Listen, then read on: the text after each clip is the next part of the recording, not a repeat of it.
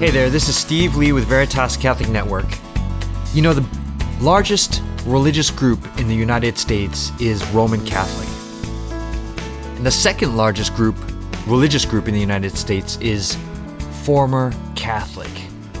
What a shame, but over the past many years, the church has been losing members, and it's been accentuated and heightened maybe during this pandemic of the past year.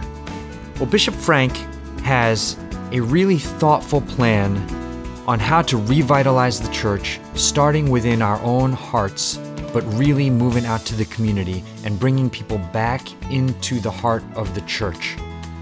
And so today, on Let Me Be Frank, we'll talk about that plan. So make sure you keep your radio right here on 1350 AM for today's show. Keep it here throughout the week. You can also listen live on your phone using the Veritas Catholic Network app.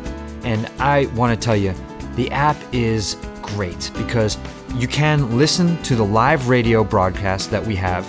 You can also grab podcasts of our local shows anytime if you missed one or you want to re-listen to one.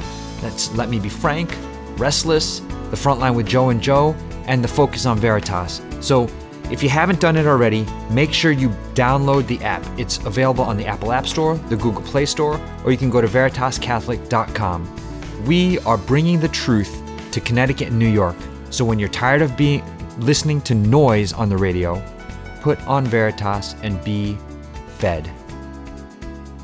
All right, welcome back, everybody. This is Let Me Be Frank on the Veritas Catholic Network. I'm Steve Lee, and it is my great pleasure, as always, to introduce Bishop Frank Caggiano.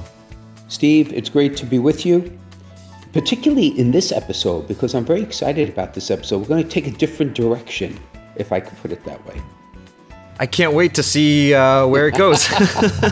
Yes, because usually we prepare ahead of time, but you have no idea where we're going with this. I love it. I have no idea. I am in your hands, Excellency. I love it. Okay. Well, what I mean is that we're now in just about the beginning of June, and we have a summer where, please God, a lot of people will be able to go visit relatives and friends and have some time to rest, and for us to assess what the consequences, the long-term consequences that were created by the pandemic. But when we come back in September at full force, we need to respond with a pastoral vision and plan that will take all the suffering and pain we have endured for all these months, just as one could call it a dying, and make it a rising for the church. Mm-hmm.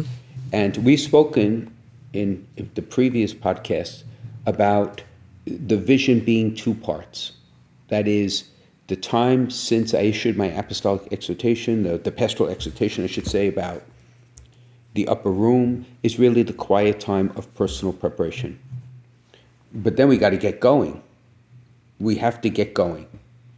And what is it we do and what direction we take is of generational importance in my mind.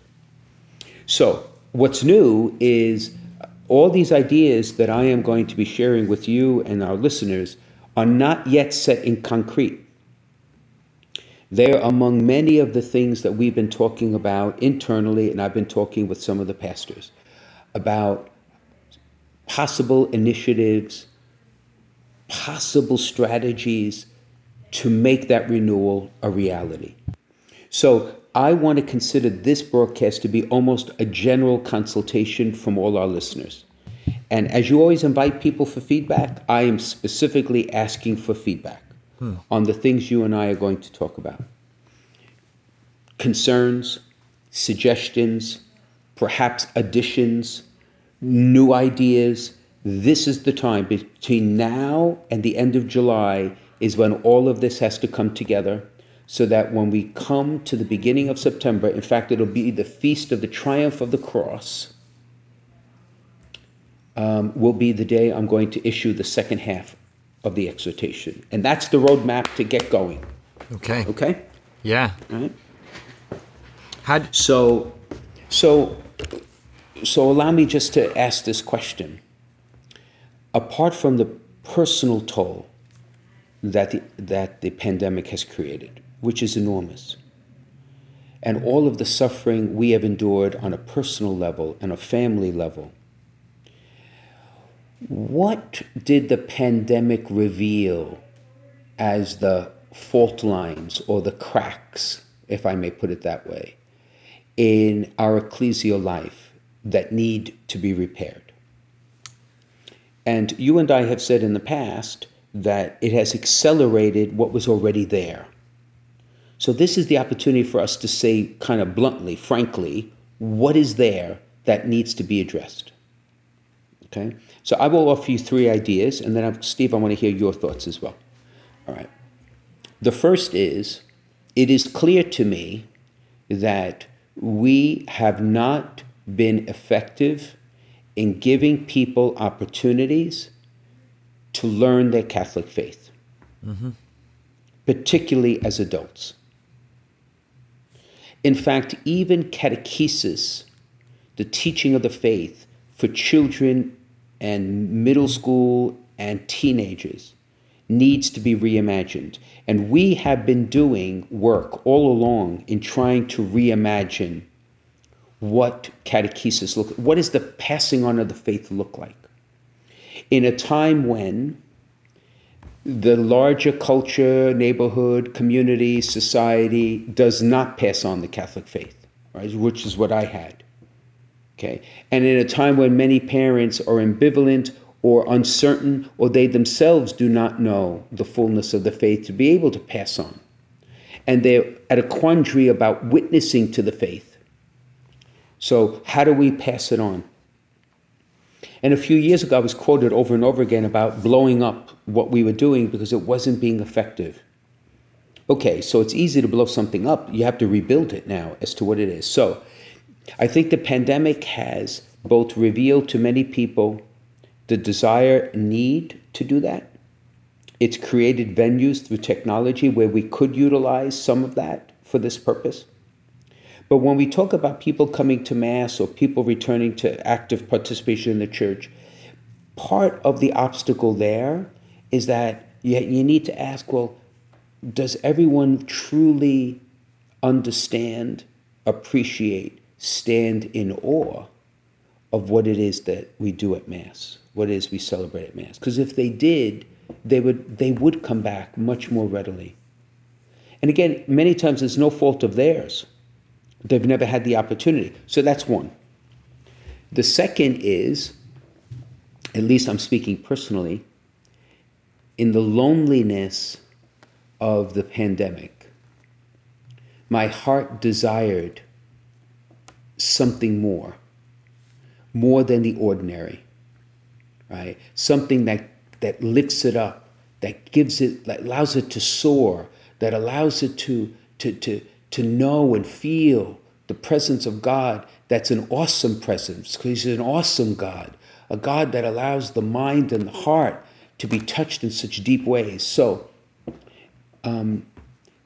that, in my mind, is all about reclaiming the heart. Because the pandemic pierced the heart, burdened the heart, saddened the heart. Now we have to take those hearts, heal them, and make them joyful. Okay? In however way we need to do that. And that very much is the exercise of prayer and spirituality. It's the work of beauty that we've talked about all along. Okay? And then the last piece of the puzzle is, I think, community. We live in a time when existing communities are not valued as much as communities I make for myself. But we are an existing community, right? That involves people, well, literally involves everyone from the apostles on. So we have said it before, I can be spiritual but not religious. The pandemic has accelerated that very much. So people will look at our communities of faith and say, why should I necessarily belong to this community? What is it that this community will offer to me? Now, of course, the celebration of the sacraments is essential for our journey of faith. And the receiving of the body and blood, soul, and divinity of Jesus Christ is absolutely pivotal, because you enter into the mystery of the paschal death and resurrection of Christ. It is the participation in salvation, right? So, but you need to know that. And when you come, you need to have your heart moved by it. And then you need a community that says, I want you not for just the hour, I want you for the whole week.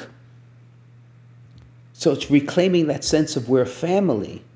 And we just don't eat together, but we recreate together, we learn together, we spend time together, we cry together, we laugh together. You know what I mean? So that's how I kind of see the landscape. What do you think? What's your view? What would you add to that?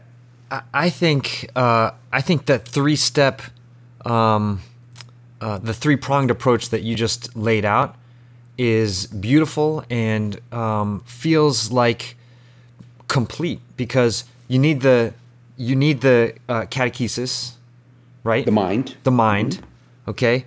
So and that will help address this whole thing with the Pew study that came out last year that said that a majority of Catholics don't even believe that the Eucharist is the true body and blood of Christ. So that's the catechesis that you're talking about. I love that.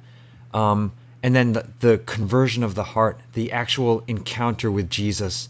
That's something that for me as a parent, my wife and I have worked very hard to catechize our kids, choosing the schools they go to and doing it at home, teaching them apologetics. But what we were concerned about, what we can't give them, what we can't hand them, is that encounter with Jesus, the conversion of the heart. And so we just try to put them in places where they might have that opportunity to have that encounter. Right. Because without that, you're not going to change your life, right, Excellency? Right.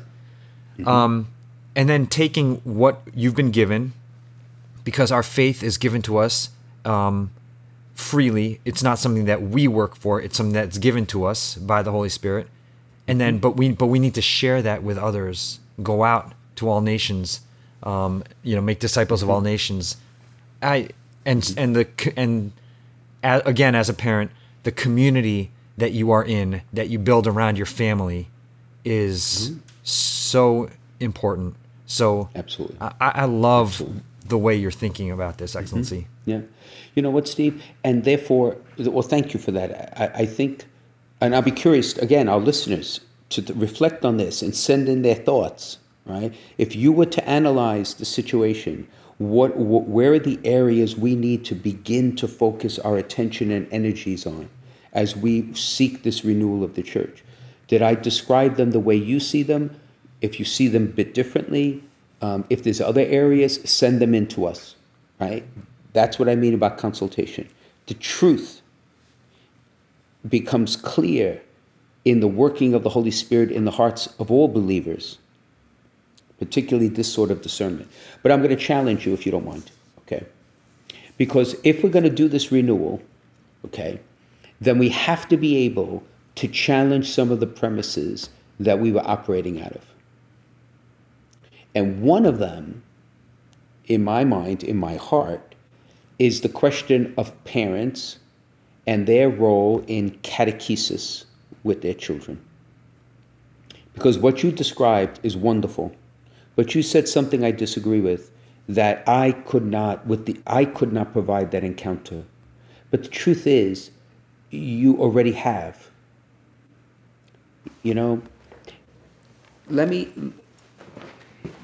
We've mentioned this at other times. The more I think of it, the more convicted I am about it.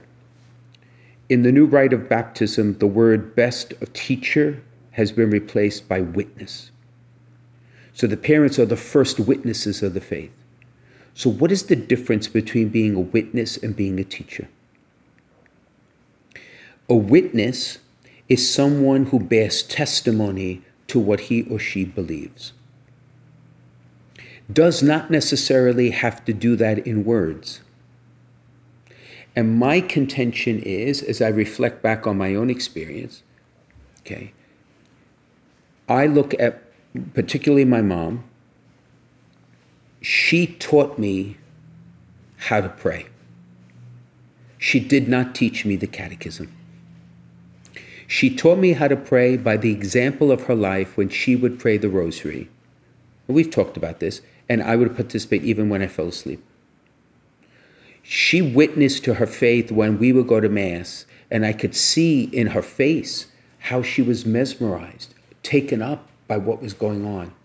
In a way, as a little boy, I had no idea what was going on.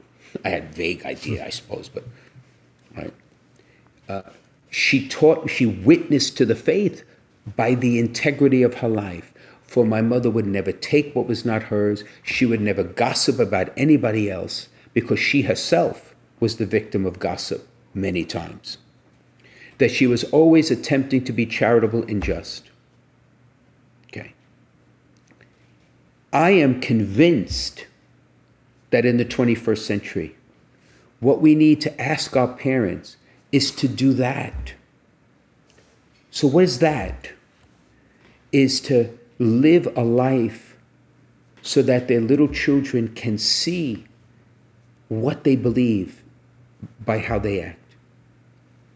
To take their little children onto their laps and teach them how to pray. The most beautiful act a parent can do is to teach the sign of the cross to their child. Because that's the catechism of eternal life, right there. It's right there. Mommy, why we do? What does this mean? Let me tell you. To teach and to pray as a family, both in church and at the table. If a parent who may struggle with the faith in so many other ways, who may not understand the faith in so many other ways, and we need to help them to understand it, right? So they grow in faith. But nonetheless, what I just described, every parent can do. And you do it with yours. So you're already witnessing to the faith. The encounter with Jesus Christ, my dear friend, is already happened through you with your children, whether you realize it or not. Now, that has to deepen, of course, but the seeds are there. And part of what coming out of this pandemic is, I think some parents say, well, I don't know how to do this. And the answer is, yeah, you do. You do know how to witness to the faith. And we're going to help you how to do that in very simple ways. Then, as the child begins to sense a transcendent, that there's a God who loves them because my parents love me, then the church can go into action. Yeah. Does that make sense? It does. It makes a lot of sense. And importantly, I think that, we as parents also have to realize we don't have to be perfect. I still lose my temper with my kids, and I still argue, I'm sorry, with my wife. But you don't have to be perfect. But you keep, I guess, the struggle, and when they see you in the struggle and continuing to try and fight and get better, that's all part of it too. Absolutely. Absolutely. The other thing too is I think we need healing in our families. All of our families. And we are reticent oftentimes to raise issues because it's painful to raise issues. But I was just with Justin Fatika at Hard as Nails, who was here in the diocese at St. Teresa's in Trumbull. Mm-hmm. And I have known Justin for years, and he's a marvelous man of faith, a great evangelist and preacher of the gospel, and has touched the lives of tens to hundreds of thousands of young people around the country. But it was the first time I actually saw Justin give his presentation in person after all these years. And he spoke about many things, but one of the things he invited the young people, all right, is to love their parents and to affirm their parents and to bring the issues that need to be healed to their parents. And he told the story about his son and his relationship with his son and how Justin was confronted by his son about loneliness and how that helped him to face his own loneliness.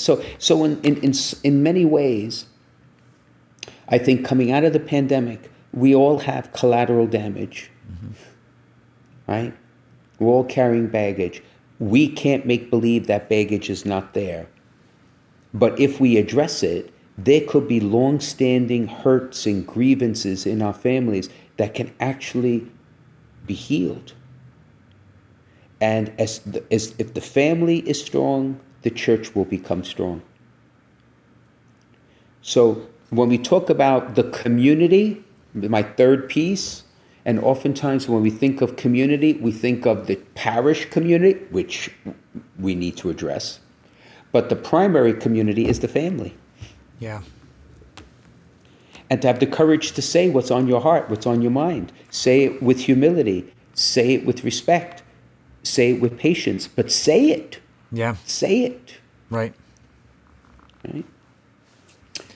So that is, okay, so now, if that landscape makes even a bit of sense, then what are the issues we are going to take a look at to try to bring this renewal, right? Plant the seeds for the new garden.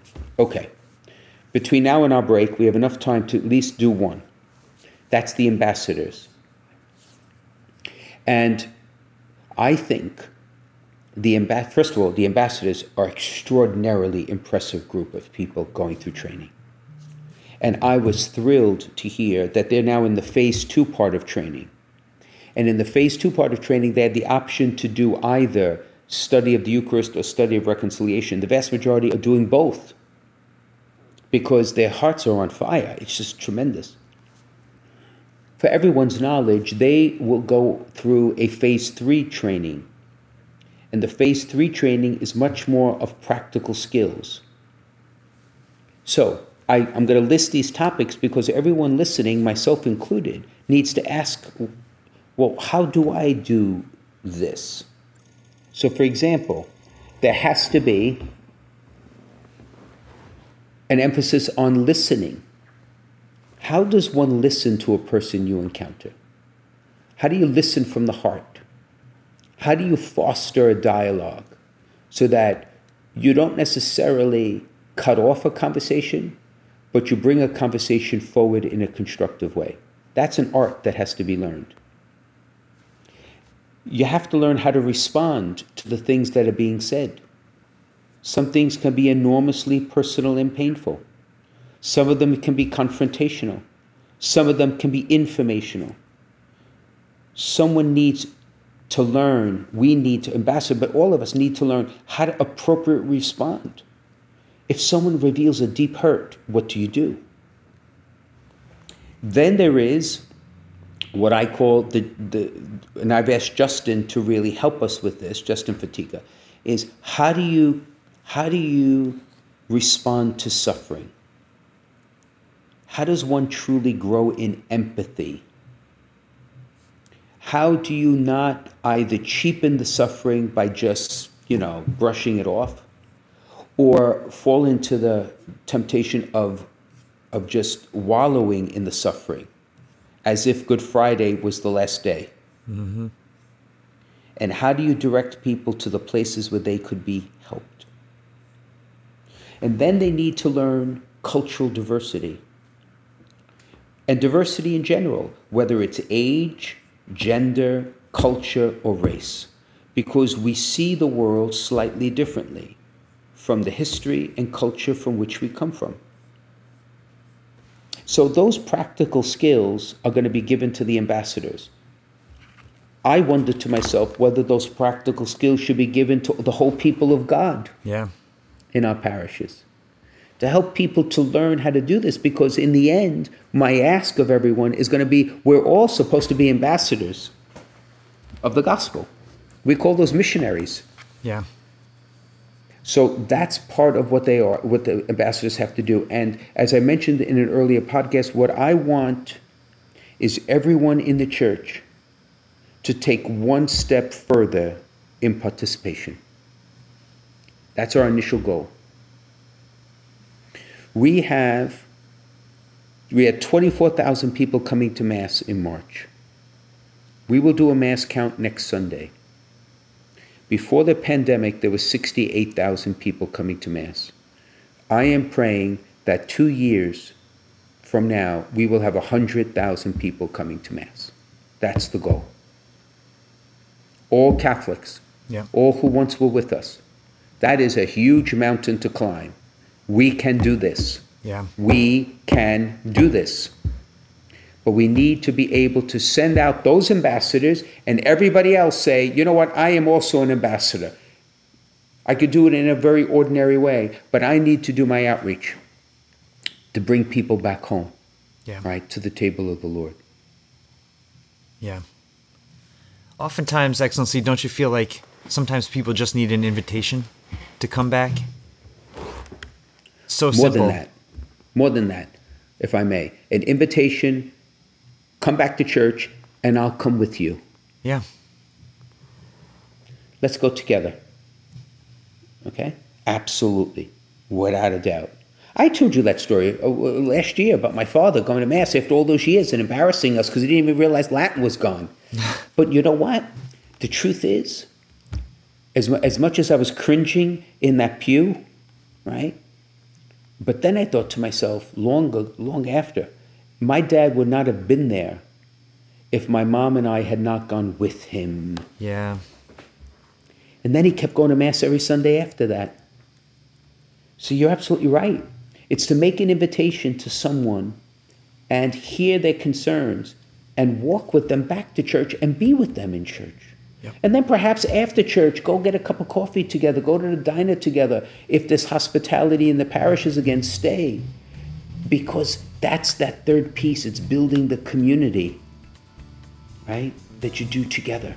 Yes. Mm-hmm. Excellency, hold that thought. We're gonna take a quick break, and we'll continue this conversation when we come back. This is Let Me Be Frank with Bishop Frank Caggiano on the Veritas Catholic Network. Be right back. Catholic radio works, and now we have it here in Connecticut and New York. It's been seen around the country that there's no better tool for evangelization. Where there's Catholic radio, the folks who listen deepen their faith, families are strengthened, parishes and communities flourish. So, let people know you're listening to Veritas, tell your friends to tune in, and let's make an impact here for Jesus and His Church. This is Steve Lee for Veritas Catholic Network. Welcome back to Let Me Be Frank, featuring Bishop Frank Caggiano.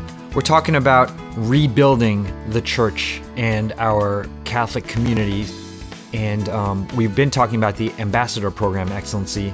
Did you want to pick up from there?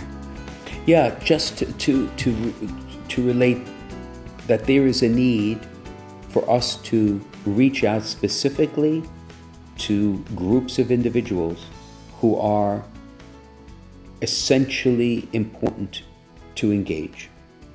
Top of the list are young adults. Notice, I didn't say youth. Mm-hmm. I said young adults. There's a difference. I'm talking about young people in their 20s and 30s, young people who are going to plan, perhaps to marry, to start families, to set a vocation, to set a career. They have always had minimal attention in the life of the church. There was almost this complacency that said, well, they go off, but when they have children, they come. When they get married, they come back. It's almost as if you give them license to say, okay, go do what you want to do, and then eventually we'll be waiting when you come back. No, it's not good enough. Right? It's not good enough. Right. Because think of the energy, the education, the drive that young people have. And they should not be left to find their way alone. The question is, because of everything I described, because of, their suspicion of communities that don't seem to respond to their needs, at times the failure of leadership and the lack of trust in leadership, it's really hard to say, well, despite all those things, still come be part of us. Yeah. So we need to create specific bridges to engage young people in the interests they have to create this bridge to come into the larger life of the church, and two in particular. So,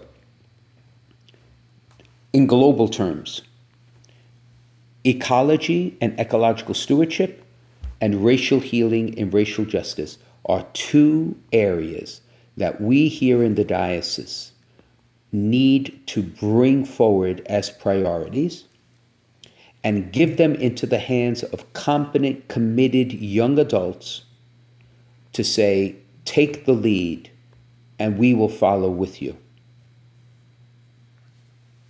We'll accompany you on this.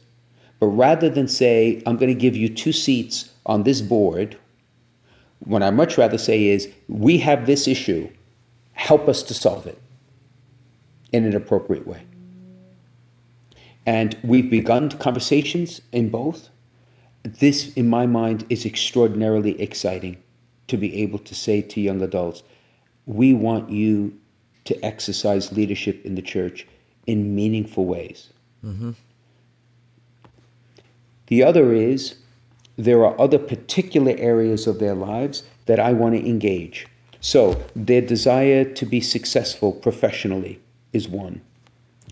Their desire for beauty, that is, to be attached, to feel connected, is another.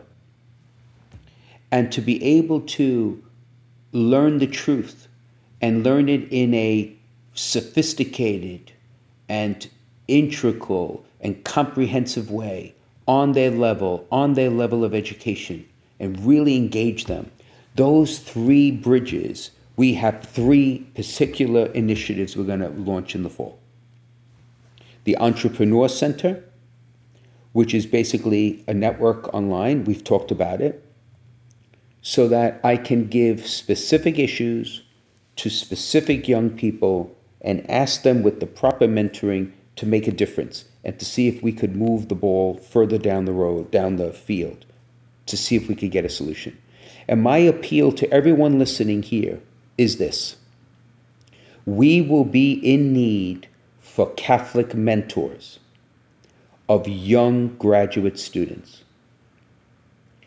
Mentors who have been successful in the works of finance, business, strategic planning, marketing, banking, whatever it may be, but also are individuals who are in love with their faith and can be good role models.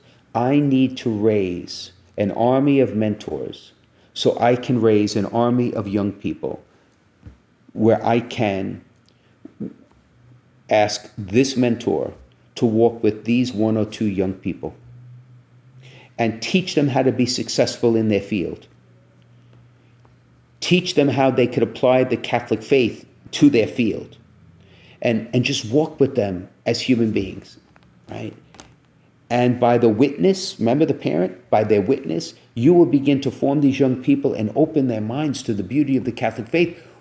The social teachings of the church we've talked about, they don't have any idea many times how expansive and comprehensive it and logical it is. So there is a specific need, and I'm making the specific ask right now, that if there are those who are, let me know who you are, because I will need your help. And in the question of beauty, there's going to be a gauntlet challenge across the board, right? Is that in every time we gather together to pray, that experience has to be a reverent, beautiful experience. It has to touch the heart. I have to tell you, this may sound very strange for me to say, but when a person comes to me after Mass and says, Mass brought me to tears, I say, thank you, Jesus. In my own mind, thank you, Jesus. Because the heart was touched. And I don't want to bring people to tears, but those tears are not sorrow. Those tears are joy. Those tears are ecstasy. Those tears are the spontaneous movement of the person to say, wow, wow. I can see it with the eyes of my heart. I can feel it. Right? That should be our experience when we come to Sunday Mass. Yes. Right? That's the gauntlet that we're laying down for our pastors, our priests, our deacons, our lay leaders who are involved in liturgy and worship. That is what God's people need coming out of the pandemic. Beauty, silence, reverence, a transcendent sense when we come together to pray, that we're not talking to each other, we're talking to God. Does that make sense? I love that. And it doesn't matter, how do I put this? So as you know, Excellency, my personal love is the traditional Latin Mass. I love that. And I feel like you can definitely get that beauty and that reverence in that Mass. But you can also, I personally saw it done in a Novus Ordo Mass with praise and worship music, with the guitars, so beautifully on the campus of Franciscan University that I was actually brought to tears that day. Right. Exactly. Beauty is a multi-faced reality. Mm-hmm. Beauty you encounter in so many different ways. You know, I remember being moved by the sunrise and sunsets in Huntington at the seminary, right? Over Long Island Sound. And that's not of our making. And yet the things that are of our making, like you say, I was moved to tears at Youth 2000 Eucharistic Adoration Vigils, where there was quiet guitar music and young people literally sitting in the presence of the Lord through the night. I've been moved to tears in the beauty of the regal beauty of the papal liturgies, particularly Pope John Paul. There was a transcendence there. You sit at St. Peter's, and there's people of every race and language there, and we're all singing God's praises, and it was just beautiful.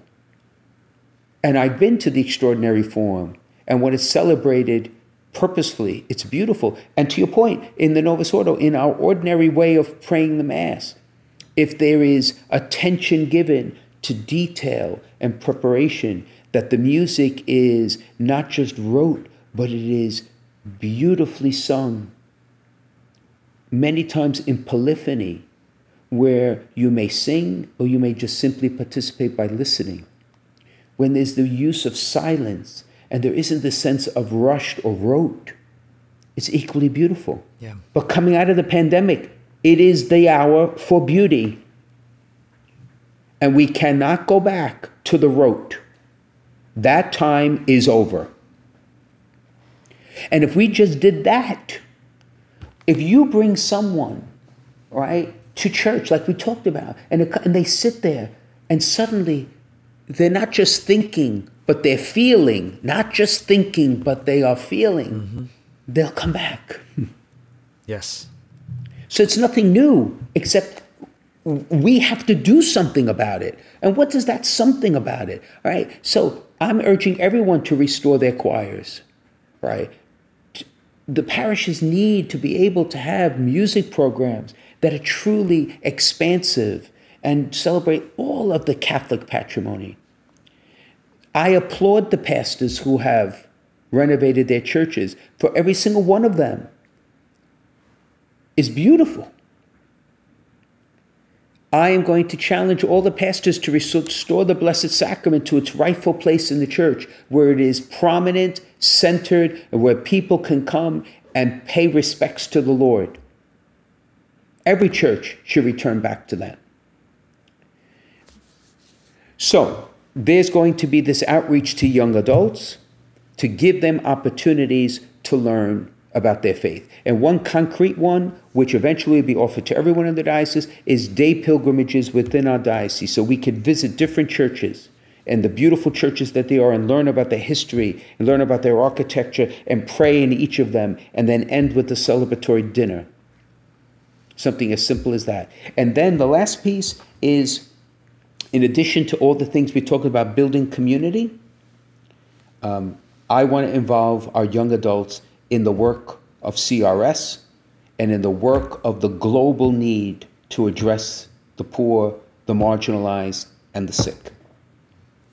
Because there's no better way of breaking through the myopia we sometimes have in our life, but then to look at the expanse of the challenges other people are facing who are no different than us, except they were born in a place other than the United States. And bring those issues here right? In mind, in prayer, and in our attempts to raise the resources needed to make those challenges, to meet those challenges in the mind of the church, in the way the church and only the church can do. So those 3 specific ways to engage young adults is all designed in the end to get them, right, to accompany them to ever greater participation in the life of the church, ultimately to Mass. Yeah. You know, Excellency, with regard to the service, young people of when my generation was, quote, young people, the millennials, even in Gen Z, I see this in my 18-year-old son and his friends, young people want to serve. They want action. They crave service. But they can find service opportunities in many places. So within the church and what you're doing, which I love, is that it's up to us to provide those opportunities, but link them to why we are serving others. Right. Because Jesus showed us that this is the way. We need to link the service to the gospel. Right. In the end, the secular way of serving is provider and recipient. The Christian way of serving is brother and sister loving brother and sister. Yes. Profound difference. Yep. And the beauty of the Catholic Church, as Kerry said last week so beautifully, we are the largest humanitarian organization ever to exist. But we give what we give because we are all family. And the kids that CRS serves in Mozambique and Ethiopia and the Congo and the families are our families. They are. Whether they are intimately our families in the communion of the church, our ecclesial family, and they're our families because they're part of the human family. So that is what I think, please God, could be the bridge. Once they begin to get involved, the bridge to say, and when we come to the altar, all of God's family is here with us. We're all here in spirit. The living and the dead, we are all here, giving this praise and worship to God, which moves my hands, my heart, my mind. And I leave Mass fed, joyful, renewed. My goodness, that's what we need coming out of the pandemic. Our church attendance will explode. Yes. Yep. So practically speaking, as the bishop, there's no plan for every parish to do the same thing because every parish is in a different place.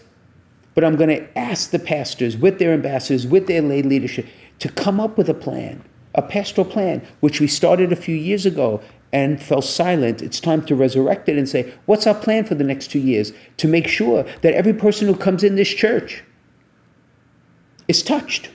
Yeah. What's our plan? Yeah.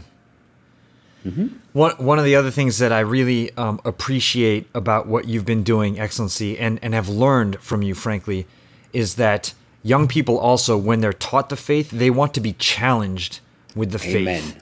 Right? Amen. They don't need anything dumbed down. Amen. And that's right. So when we talk about engaging young adults, that's another initiative that is being swirled around in our conversation. That is, how do we give the tools of apologetics to our young adults? Okay, how do we sit them down and have a truly forthright, deep, intellectual conversation of the faith, right? And stretch and challenge them as they will stretch and challenge us. Yes. Okay, because the truth is, the church's teaching, for example, on same-sex attraction is very clear. And you could give it dogmatically to someone. But if someone has a brother or sister, right, who is struggling with this, or has a relationship with another man or woman, it's a totally different reality. It's a totally different pastoral experience for that person. Yeah. And that's where the struggle comes, right? Yeah.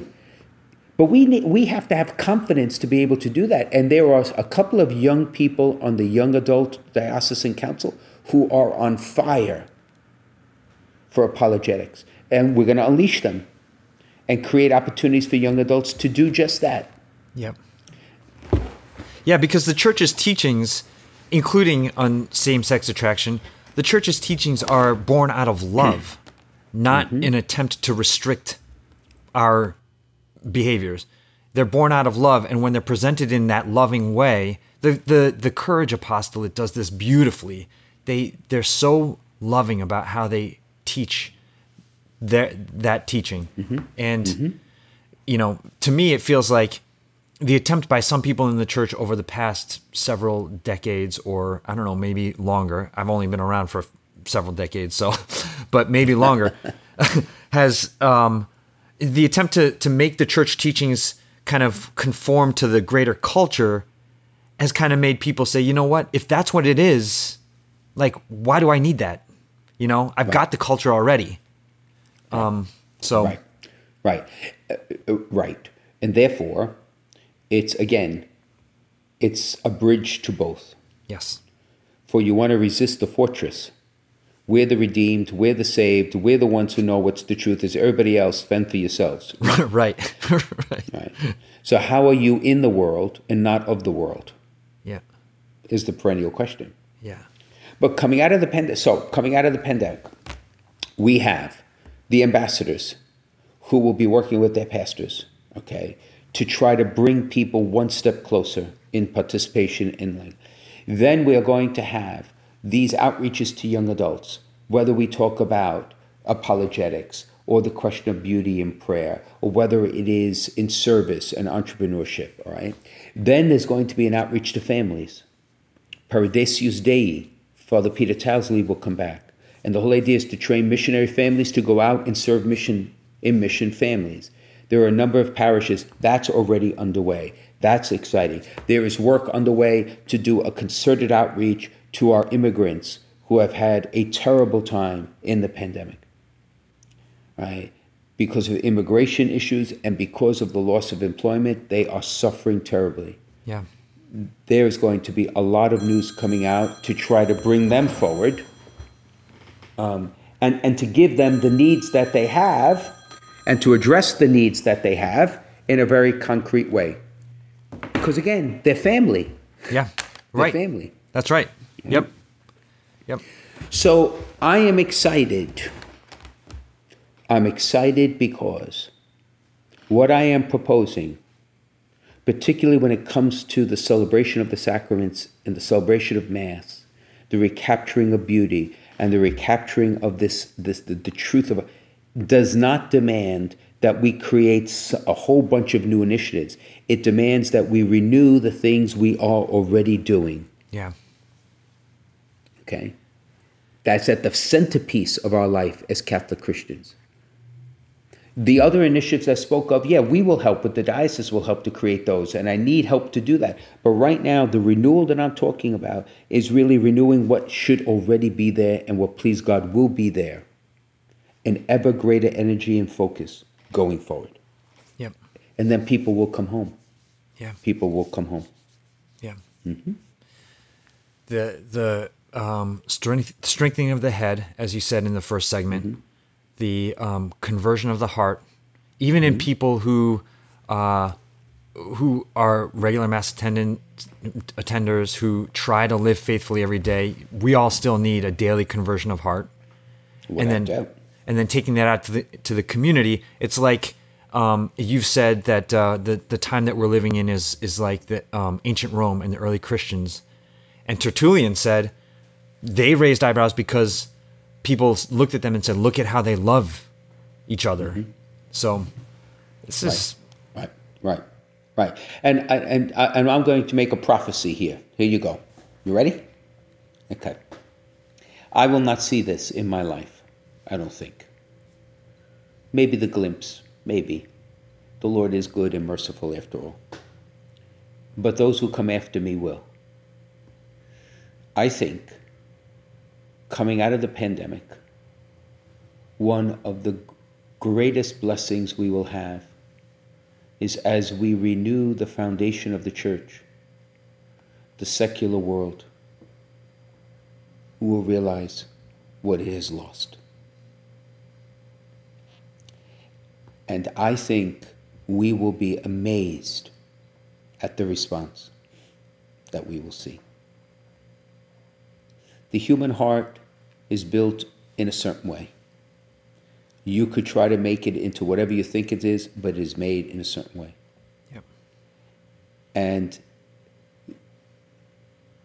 people, when they see the real deal, they will respond. Yeah. And we have spent an awful lot of time as a church dealing with crises that sin, in fact, created. We've done with a lot of administrative, I myself. But now, from all that we have done, the lessons we have learned, the humility that should be now part of just the air we breathe, coming out of this terrible time of suffering, now is time. It's time. It's time. Mm-hmm. We need to sow, as Paul wrote, one man sows, another man reaps. Right, Excellency? I hope there are more bishops around the country and around the world who are taking this sort of initiative and really being thoughtful about how to come out of this as you are. And I'm really grateful for what you're doing. Well, thank you, Steve. Thank you. I look forward. So now again, everyone who's listening, I need you to think about what I've said and what Steve has shared. I want you to reflect on it, and I want you to react to it. What's missing in this? What can be added to this? What is on your heart coming out of the pandemic? Or another way to ask this would be, if you were the Bishop of Bridgeport, where would you begin in the renewal? Concretely, presuming everyone is growing in their personal way, concretely, where would you begin? What would you do to move forward? And I would welcome any and all thoughts on this, because I have the whole summer to kind of like put it all together and see where we go from there. Yeah, great. So respond. If you're listening and you feel the tug in your heart, respond.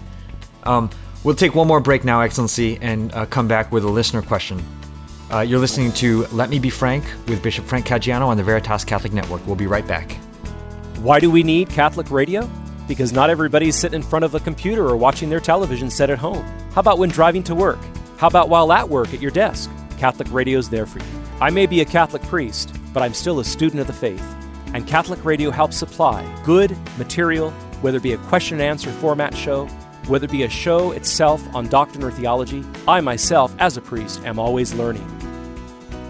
All right, and welcome back to Let Me Be Frank with Bishop Frank Caggiano. We have come to the part of the show, Excellency, where we read a listener question. And this one is a little bit different from the ones that we've been getting. I love it, though. All right, so here it is. It says, I love hearing Bishop Frank's stories. I wonder if he still has family in Italy. If so, where? And does he still see them? Ooh, that's a great question. Okay, the answer is yes, I do have a significant part of my family who lives in Italy. They live one cousin lives in Rome. All the rest they still live in the village my parents grew up in.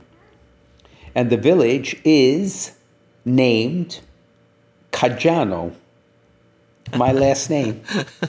It sits on top of a mountain, not really a mountain, it's like a gigantic hill, I suppose, in the south of Salerno, in the region of Campania. So I have one uncle, and I have my aunt, his wife by marriage, and my other aunt, my uncle, who was my mother's brother. They were both my mother's brothers. One passed away a few years ago. And then I have my cousins who now have children, and their children are starting to marry, which is amazing. So I do. Now, have I seen them? The answer is no, I have not. I have not seen them since my mother died, which is 10 years ago. Part of that is the busyness of my schedule. Part of it was we used to go back often because my mother wanted to go back. Without my mother, see, that's part of the loss of my mom. She was kind of like the glue that held everything together and was the bridge. Yeah. See, she was the bridge from my experience to my aunts and uncles' experience, who are basically live in a village. And so I should have gone to visit. So this is a mea culpa here. And please God, I can go back, but I've not been back for a while. Yeah. Is the village there? Is it still pretty rustic, or is it? Oh yes. Okay. Oh yes. Now they have modern conveniences, okay, Right. but the houses are ancient. Oh my gosh. And a They're simpler ancient. way of life. Yeah. Oh yeah. I love that. Without a doubt. I have in my mind, Excellency, the only thing that I can relate this to is the village of Corleone in Sicily from The I Godfather. wouldn't be too much surprised. Yeah, I wouldn't be. Yeah, not much different, I suppose. But let me tell you, good, clean living, can't beat it. I'm sure. Can't beat it. I'm sure. But one last thing before we go. What is a tremendous challenge in those villages is all the young people are gone. Essentially, they're all gone. Are they going to the cities for opportunity? Yes. Okay. Yes. Yeah. And nightlife and excitement and everything, the secular world. Yeah. Oh, yeah. So in 20, 30 years, I'm not sure who's going to be there. Interesting. I like this question because, people write in all the time with spiritual stuff and just Absolutely. different. I Yeah. love telling stories. We should have an episode just telling stories. I could tell you stories till the cows come home. If you have a question for Bishop Frank, and it could be about anything, send it in on social media, or you can email questions@veritascatholic.com. Bishop Frank Caggiano is on Facebook, Instagram, and Twitter, and so is Veritas Catholic Network. Excellency, would you please give us your blessing? Absolutely. May the Lord bless you. May he keep you. May he shine his face upon you. May he grant you the gift of his joy and peace. And may he bless you in the name of the Father, of the Son, and of the Holy Spirit. Amen. Steve, enjoy. Amen. Thanks. Enjoy, my friend. I look Thanks. forward to next time. Okay. Sounds good. All the best.